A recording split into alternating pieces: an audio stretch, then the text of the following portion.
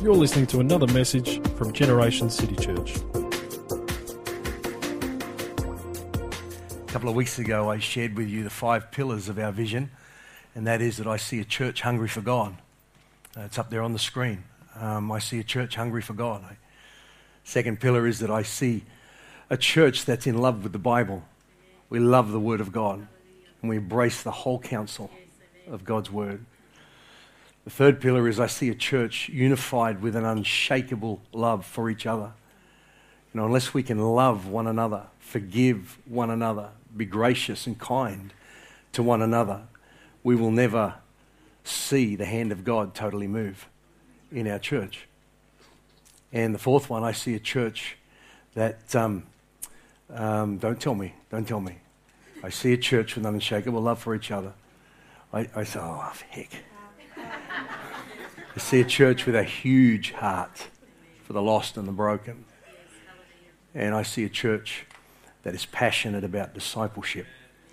You know, we're not called to just get people to pray a sinner's prayer. We're called to turn them into followers of Jesus Christ. A disciple is a follower of the one that they are discipled to, and we're discipled to Jesus. And Jesus didn't say, go out and get people to accept me. He says, go out and make disciples. And that starts with people accepting him. And that's a powerful song for our church. The other song we sang today, which I love, is Oh, Praise the Name of the Lord our God. You know, there's so much gold in that song. I unpacked it verse by verse over communion a few weeks back, and you know, his body bound and drenched in tears. They lay him down in Joseph's tomb. You know, what that says to me is that no matter what's happening in your life, not everything is always as it seems. Because the next verse says, but on the third, at break of dawn. You know, it might seem like things are falling apart in your life, but you need to know the truth is God is for you, not against you.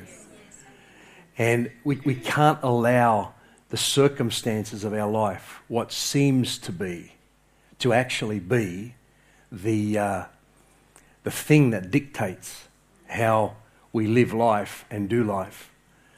I was walking down Hunter Street yesterday, and I came across a body. It was covered by a sheet on the footpath. And it wasn't a very nice looking scene, and draped over the body was a young man crying, sobbing. And I went over to him and I just knelt down beside him and I put my hand on his shoulder. I said, are you okay, mate? Well, at that point, the two of them leapt to their feet and burst out laughing.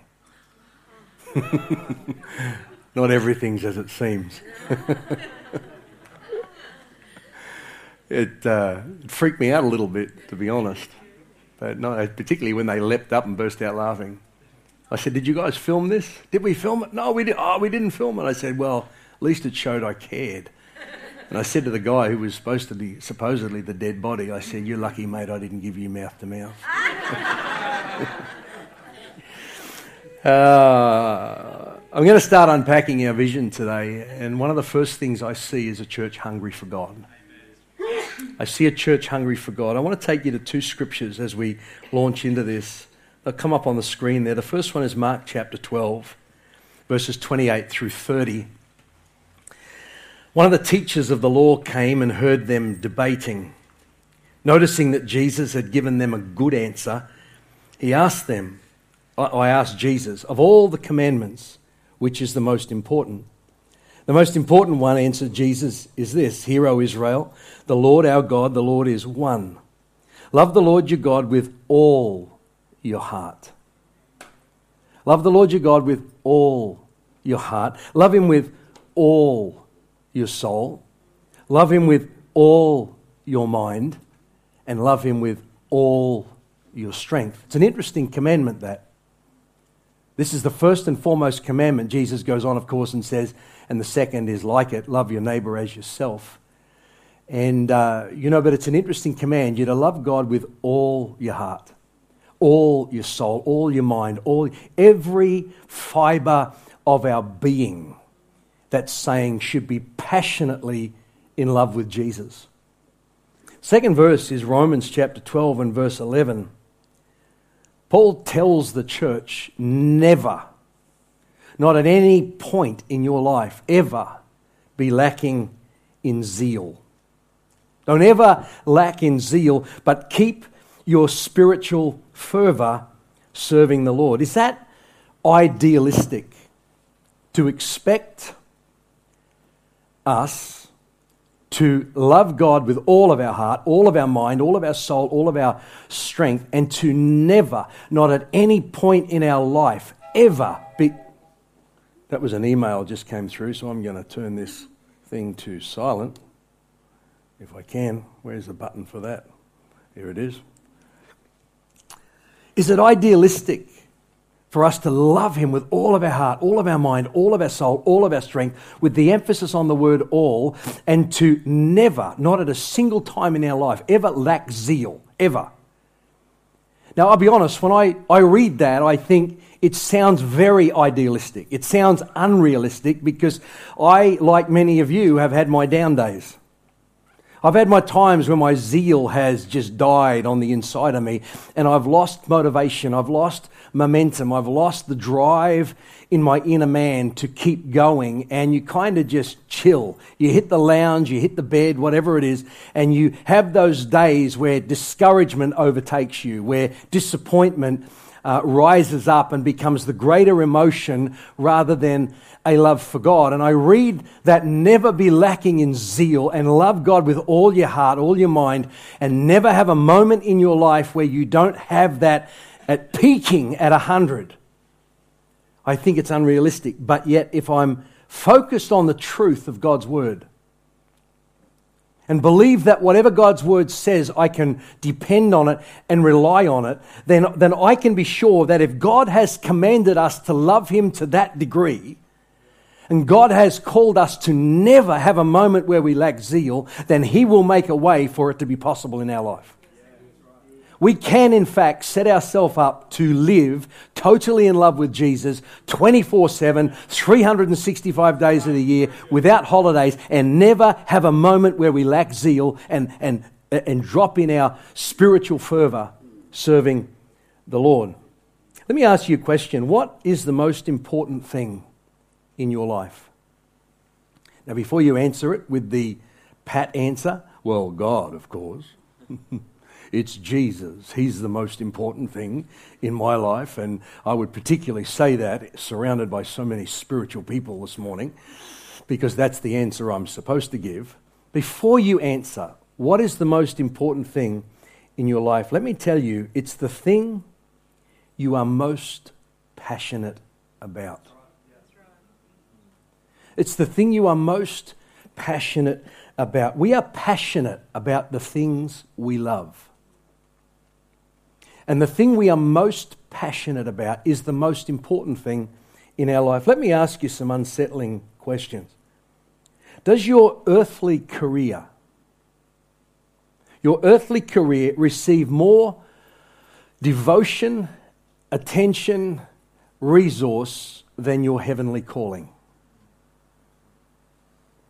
Because if your earthly career receives more attention than your heavenly calling, then your earthly career is more important to you than the voice of your heavenly Father. Does your, I'm going to step on some toes, does your sport attendance take precedence or priority over your church attendance? When Joel was little, he played soccer, and I think Margot's even shared this from the platform. And he played soccer, and we allowed him to play soccer, and he loved playing soccer, but we just didn't build into him the culture that soccer happens on Sunday, church is on Sunday. Church is our priority. Church is what Jesus is building. Church is what we are a part of. It's the main game. It's the gathering. And Joel was told, his team was told, that there was a special gala coming up, and it's over a Saturday and a Sunday, and Joel was only about 5, I think, at the time. And he just called out to his coach in front of everybody, will that be before church or after church? I thought, great answer. But does our sporting involvements take priority over our church attendance? Because if it does, that says you're more passionate about your sport than you are about the church Jesus is building. Are you more drawn to Facebook than you are to God's book?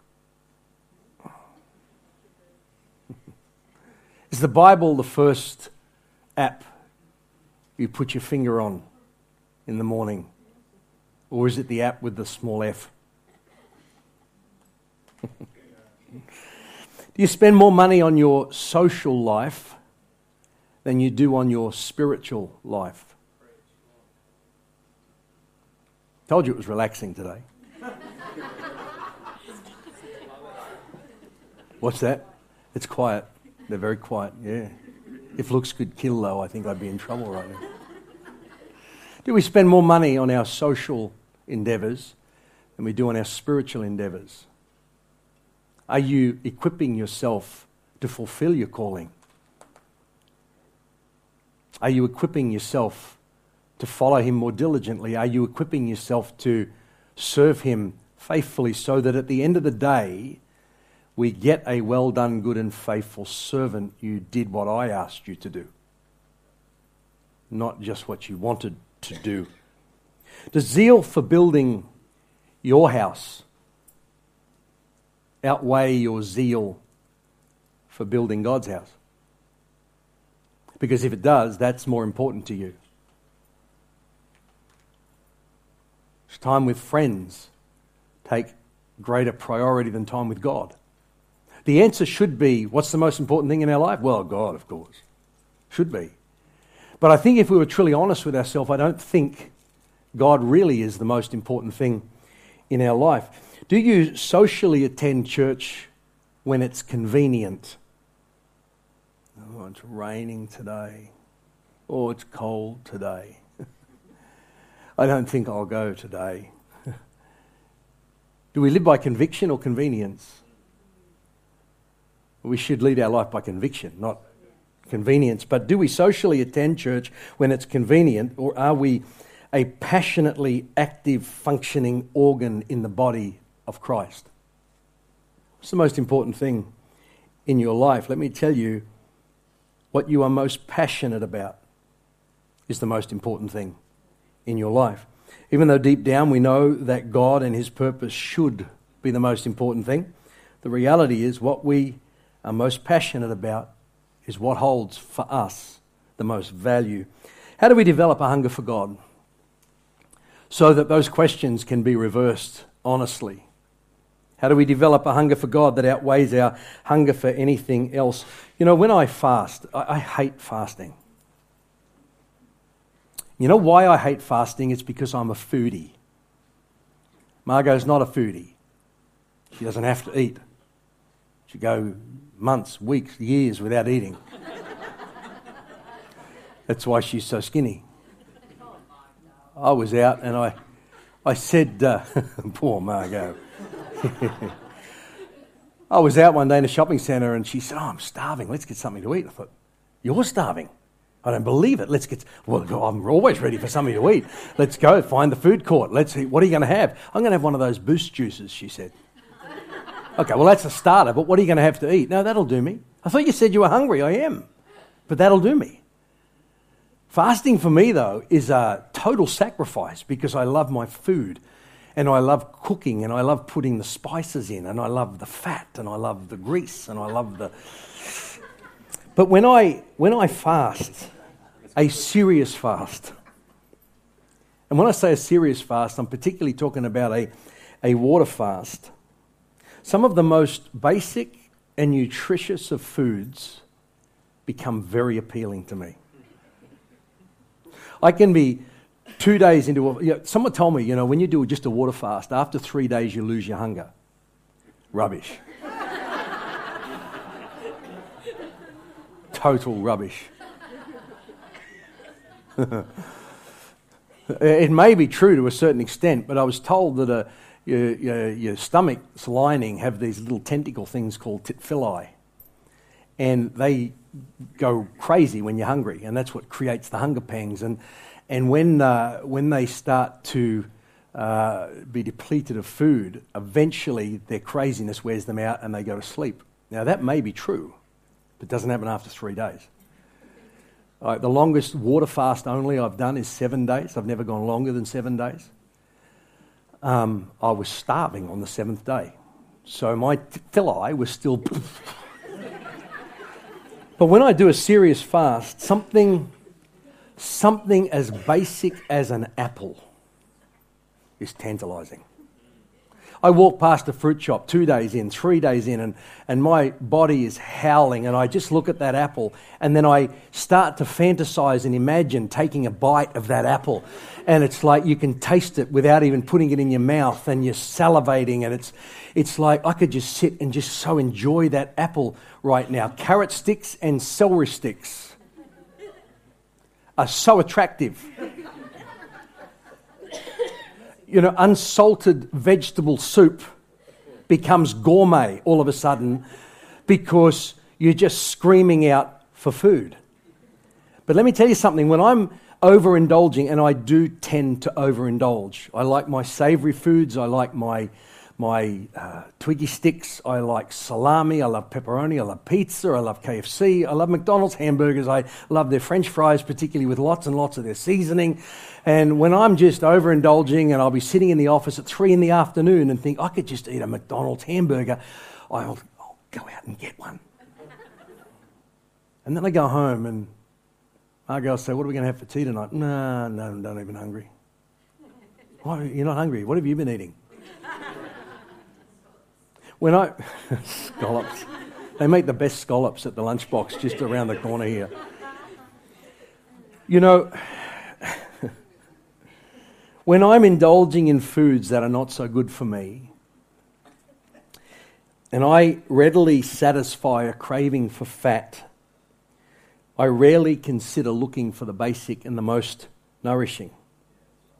We have so indulged in things that have subtly, dangerously, and deceptively stolen our appetite for God. We find satisfaction in things today. We find it in gadgets today. We find it in stuff today. We find it in so many areas of our life today that it sabotages, it sucks your appetite out for God. We are too full. And you know something, as a result, we have become so materially and so socially fat that we've become spiritually impotent. We've lost our cutting edge, and we will sit back almost like it's a dumb thing to say. God, where is the power of your Spirit today? Where is the anointing that breaks the yoke? God, where is the presence of God? Where are the Elijahs? Where is the God of Elijah that calls fire from heaven today? When the question really is not where is the God of Elijah, maybe the question is where are the Elijahs of God? But we've become so fat on stuff. And then we read verses that say, greater things than I did, you too will do. I don't think I've met a person yet in my life who's ever done greater things than Jesus did. But did Jesus mislead us? Did he deceive us when he said, was he not really meaning it? Or no, you see, we are called to do greater things, but yet we're not doing greater things. And I think the reason we are not doing greater things is because we are not hungering and thirsting after the right things. But instead, we've satisfied our emotions, we've satisfied our soul to the point where we love our things with all of our heart and with all of our mind and with all of our strength and with all of our soul, rather than loving God with all of those things. We are too full of ourselves.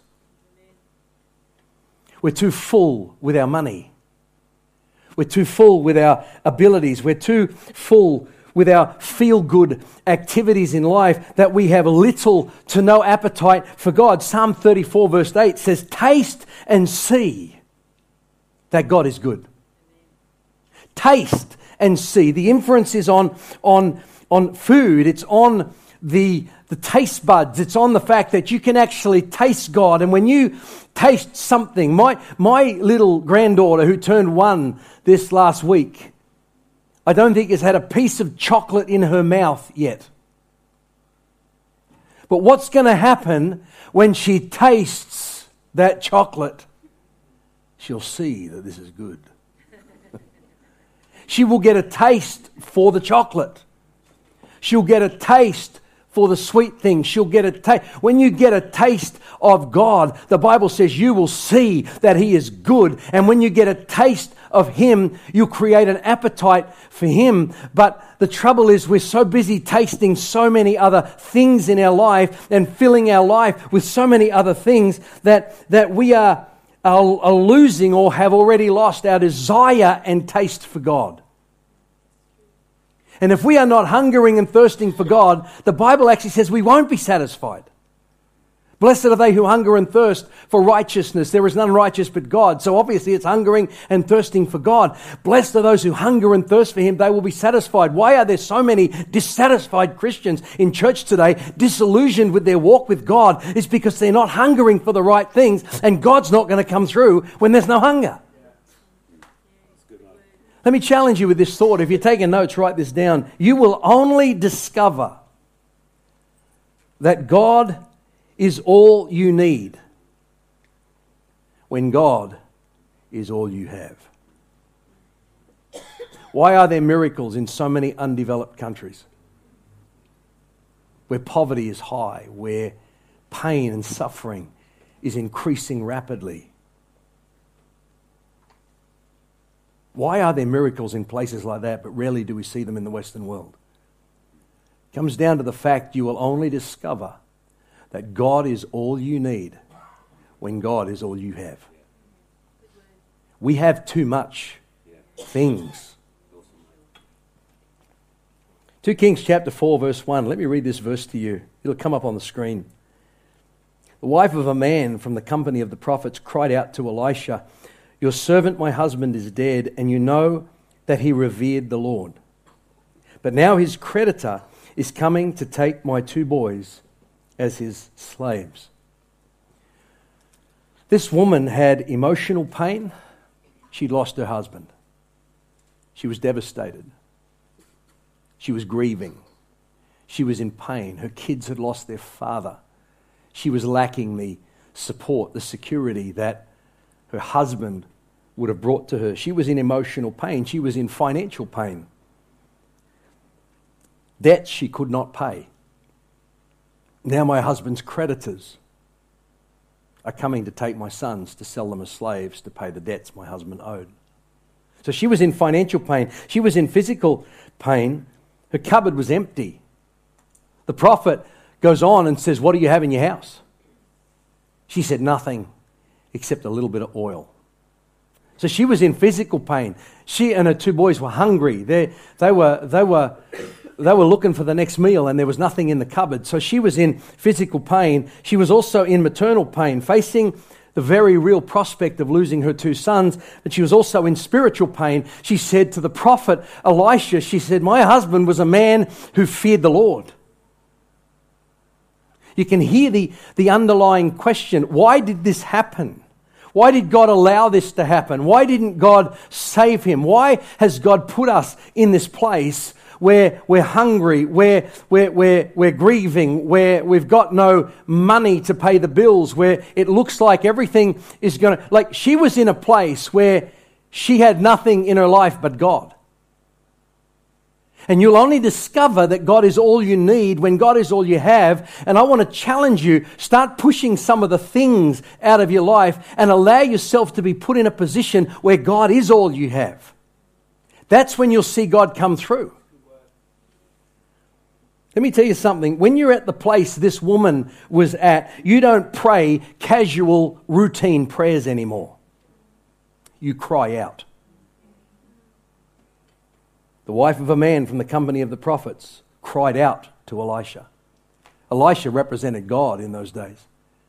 They were the word of God. They were the voice of God. She needed a word from God, so she went to the source of that voice of God, which was the prophet. She cried out to the Lord. You don't pray casual routine prayers when you are in a place like this woman was at. You cry out. When you get to this place, you no longer worry about your sophistication. O Heavenly Father, we come to Thee today. We ask that Thou wouldst bless us. You cry out.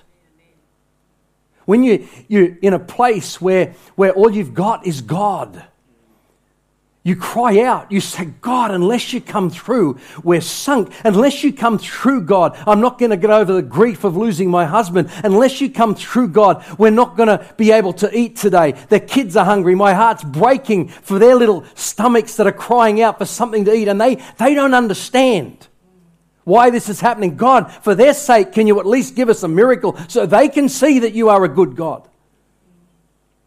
When you're in the place that she was at, where she had the maternal pain, I'm going to lose my kids, God, unless you come through. You cry out. You don't care if somebody's in the next room who can hear you. You cry out. And let me tell you, it's only when you're in that place you'll discover that God is all you need. Let me be really honest with you. I probably will be unpacking a little more detail of our journey over the last few years, over the next few weeks. But let me say this, our experience in the rapids were the worst time of my life. But at the same time, were the best time of my life. Because that experience in the rapids, which I was prophetically forewarned would happen, was designed, according to the word of the prophet, was designed to drive me to my knees. Because the prophetic word was what God is wanting to do in His church today takes more than a man and his gift. It takes someone absolutely dependent upon God. This side of the rapids, I look back and go, that was the best thing that could have ever happened to me. As painful as it was, as dark as it was, as difficult as it was the best thing that could have happened to me because I was rendered powerless over so many things where I thought, God, all I've got is you. What a dumb thing to say. All I've got is you. You will only discover that God is all you need when God is all you have. Taste and see that the Lord is good. When you truly taste God, you will never be truly satisfied with anything else. And I think the reason we have so many Christians in Western churches today who are just what Danny Guglielmucci calls churchians. They're not Christians, they're churchians. They more follow the church than they do follow Christ. I believe the reason we have so many dissatisfied churchians today is because they've never truly had an encounter with the Lord. They've never truly encountered heaven. How can you truly taste Him? How can you truly taste Him? And this is what I'm going to leave you with. Some keys. To truly taste God, listen to me, you have to. It's a non-negotiable. You have to create space for Him. You have to create space for Him. And I want to give you 3 key space creators.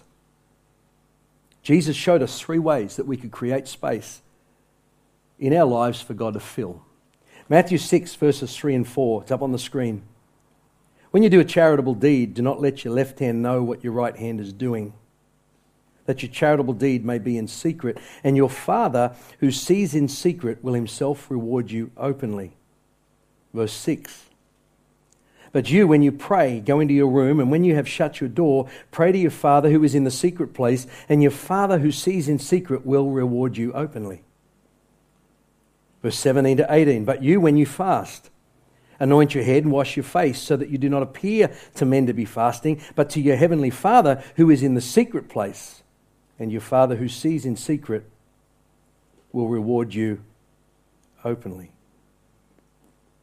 When we're hungry for God to release His power and His blessing, both in and through our lives. If you're a person that just wants it in your life, but you don't want it released through your life, you're going to be very disappointed.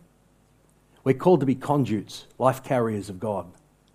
We're not called to be a dam that holds it up. We're called to let it flow through us.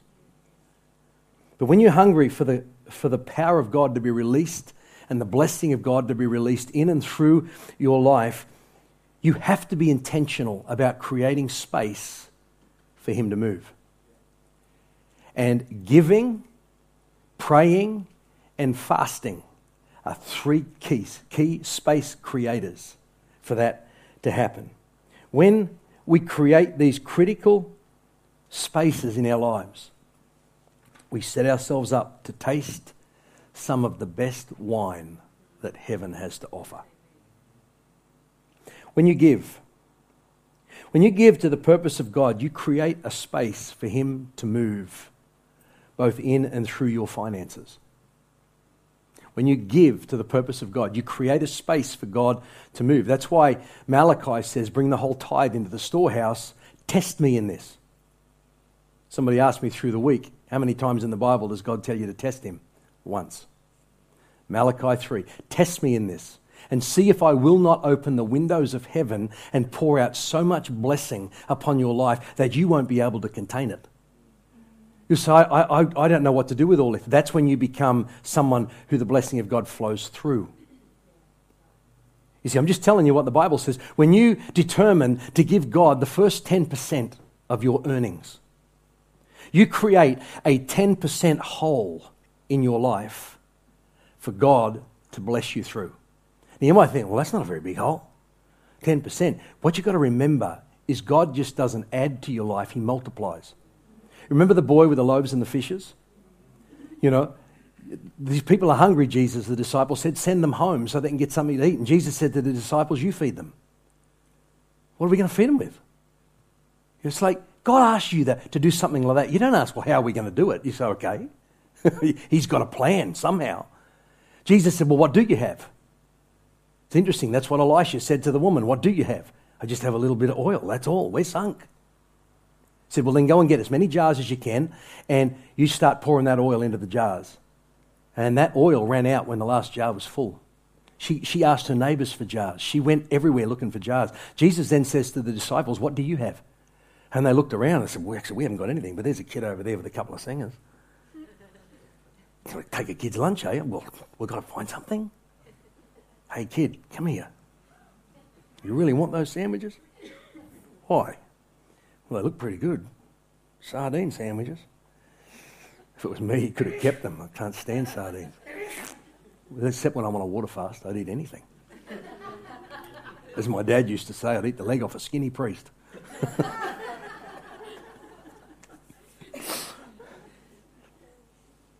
What do you have? They said, all we have is 5 loaves and 2 fish. Feed the multitudes. And what happened? They fed 5,000 people because God is a multiplier with what you have. What you put in His hands, He will increase. You've got to create a space for God to fill, and giving is one of those space creators. It's a space creator. What do you have? It was multiplied. Now here's the interesting thing. At the end, when everybody was full, they took up 12 basketfuls. At the end. Let me tell you something. When you give to God, particularly the tithe, and you are faithful with the tithe, and you say the first 10% belongs to God, it goes into the offering. It doesn't go into Newcastle Care looking for a tax deduction. That's really cutting the corner. The tithe comes into the storehouse. Our giving to Newcastle Care and missions, and it's over and above the tithe. Your tithe has to go into the storehouse. That's the biblical principle. So it's like, we give 10% of our income. When you do that, He makes what you have left go even further. They collected 12 basketfuls. Out of 2 fish and 5 loaves of bread, they fed 5,000 people and had 12 basketfuls left. God is saying, test me in this. Margot and I have tithed since she taught me about tithing. We have tithed all of our married life. There were times where I said to her, we can't afford to tithe. She said, we're tithing. God gives us wives. They're a gift. I know. I said, Margot, we won't have enough. We're tithing. Okay. You're the boss. I'm just a humble servant of the Lord.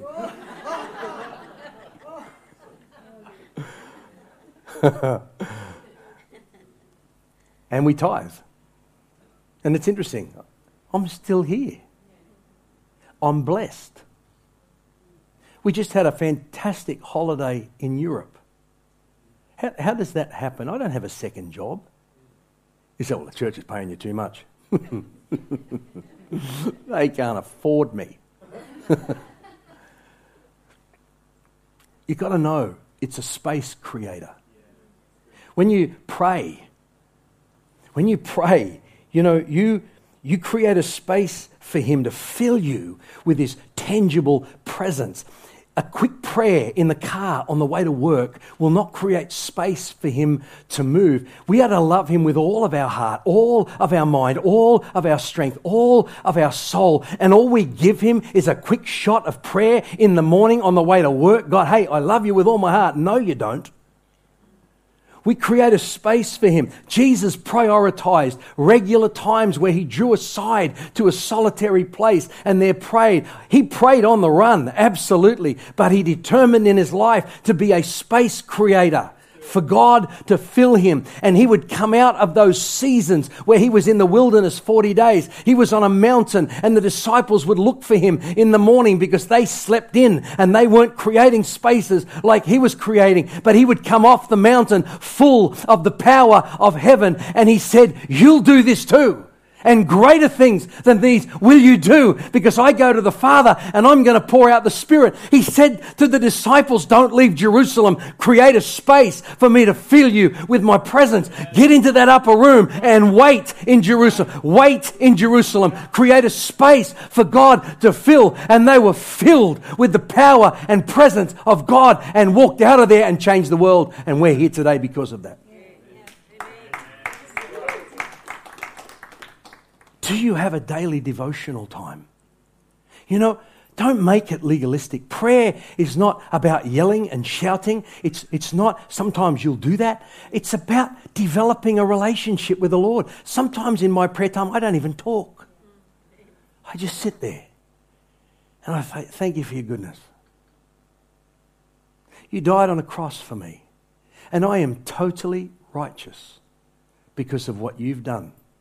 Even though I did that yesterday, and I said that yesterday, and I did that this morning, and I thank you, Lord, that my standing with you is not determined on what I do, but on what you've done.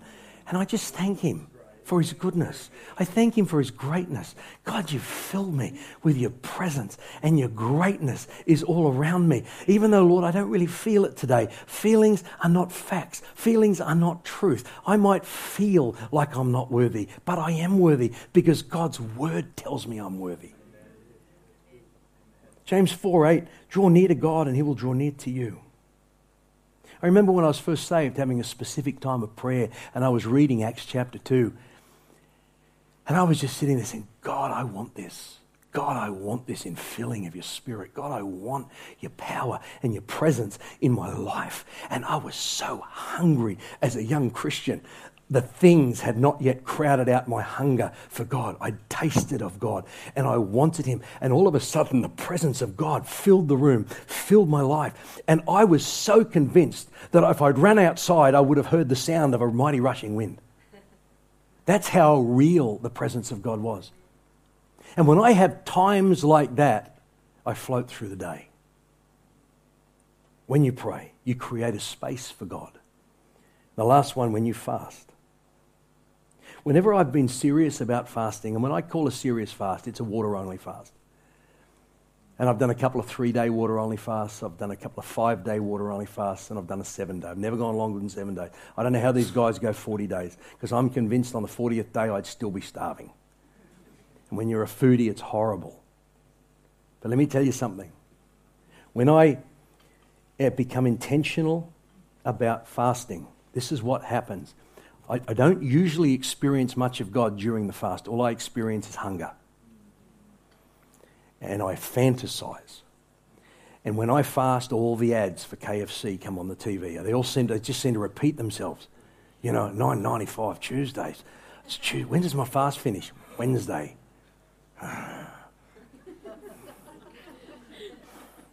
And the TV ads make it look so good. It's never as good as what it is on TV. And then when you sit down, then you eat 9 pieces of chicken for $9.95 and you just sit and gorge yourself like Jono's done. Afterwards, you think, what did I do that for? But let me tell you something. After I finish the fast, my spiritual antenna is so tuned in. It's like my stomach's now satisfied. I feel content, but I'm more alert to God. Something has happened that has just created a space for him to come with a greater clarity of his voice, greater clarity in his word. I've created a space, and even the days and the weeks that follow, my spiritual insight and the sense of the wonderful presence of God is amazing. So when I give, particularly when I tithe and I'm obedient with the tithe, I'm absolutely convinced, you will never convince me tithing is not biblical. You'll never even convince me tithing is just an old covenant thing. It's not a new covenant thing. Happy to sit down and debate that with you, because I can show you in the New Testament where tithing continues. But when I'm diligent in my giving, when I'm generous, when I tithe, when I go over and above with my missions giving and my Newcastle care giving and even now the David McCrindle offering, when I go over and above and I give, and when I create a space for God to come, when I pray, when I draw aside into the secret place, not just in the car, and when I fast, when I am intentional about fasting, let me tell you something, God fills every one of those spaces. God reveals himself in an amazing way. I want to encourage you, embrace those 3 things in your life. Be diligent with it. You'll develop a hunger for God like you've never had before. Can you imagine how different your life would be if you were this hungry for God? How different our church would be if we were this hungry for God. I see a church hungry, starving for God. Give me God or I'll die. Unless you go with us, I can't go. But so often we go without God every single day. Arden Burrell said, and I'll never forget it, if God died today, many of us wouldn't know for 6 months.